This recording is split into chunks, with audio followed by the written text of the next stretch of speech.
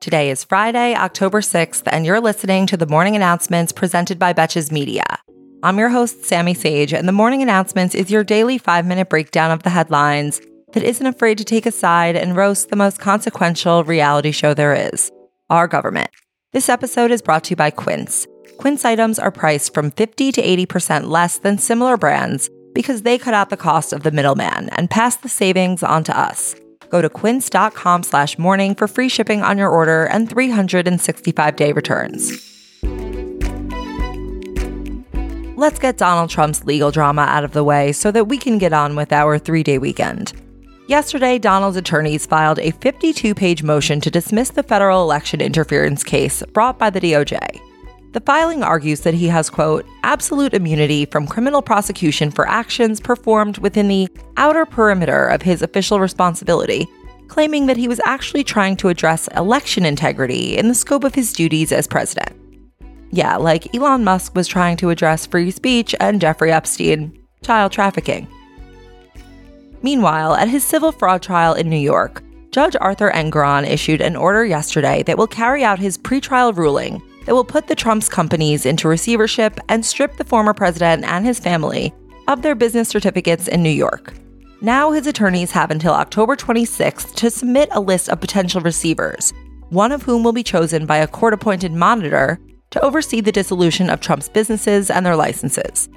Thursday's motion restricts the Trumps from moving any money into or out of their New York companies, or from starting any new business entities in an attempt to move the New York company's assets before they can be dissolved.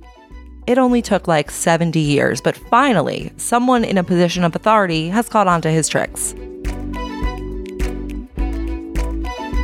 While we are on the fraud beat, it has been a few weeks since we've heard about the legal foibles of the congressman who calls himself George Santos. But today we have an update. His ex-campaign treasurer and veteran Long Island Republican operative Nancy Marks pleaded guilty yesterday in federal court to an unspecified felony in connection with the federal investigation into George Santos. That would be the one with the 13 counts of money laundering and lying to Congress. A spokesperson for the U.S. Attorney's Office declined to say what Marks is being charged for, but she is the second person involved with Santos' campaign, besides himself, to face charges. In case you've already forgotten about the first, it was a former Santos fundraiser named Sam Miele, who was indicted on federal charges for impersonating Kevin McCarthy's chief of staff in an effort to raise money. Well, that story is aging like Ramona Singer. And by that, I mean incredibly well. The monopoly lawsuit that was filed by the Federal Trade Commission against Amazon last week is making headlines before the trial has even begun.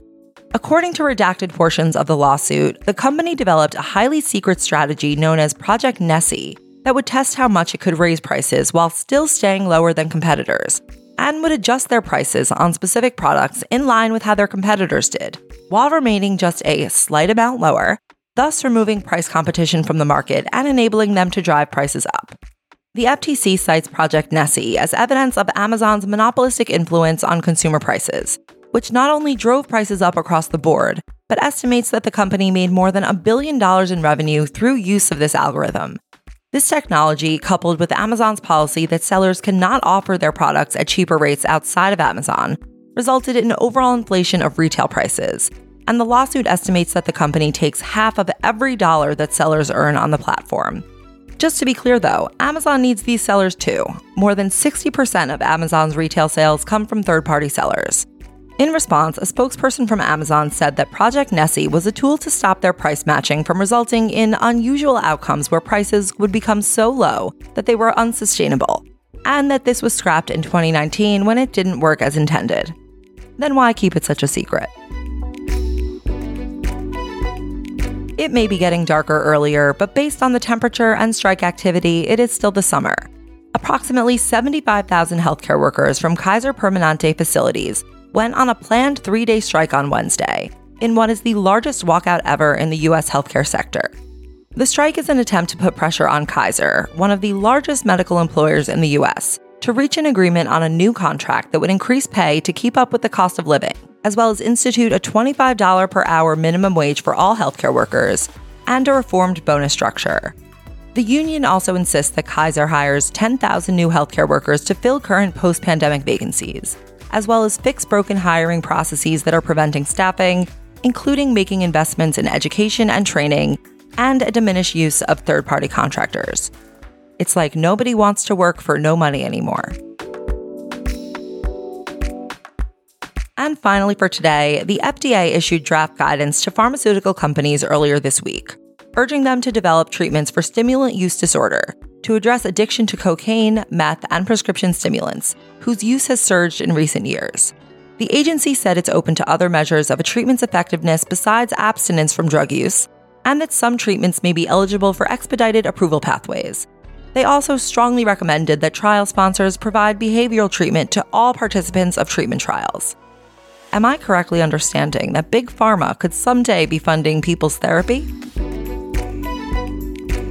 Thank you for listening to the morning announcements brought to you by Betches Media, and thanks again to our partner Quince. Let me just say that I have not been this big of a fan of a clothing brand in a long time. They have become my go-to replacement for a certain store with a notoriously confusing website, and if you're looking to upgrade your staples without breaking the bank, Quince is your new best friend.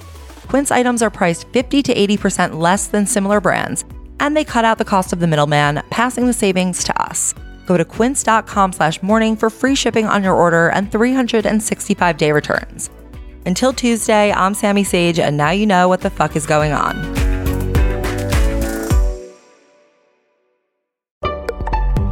Betches.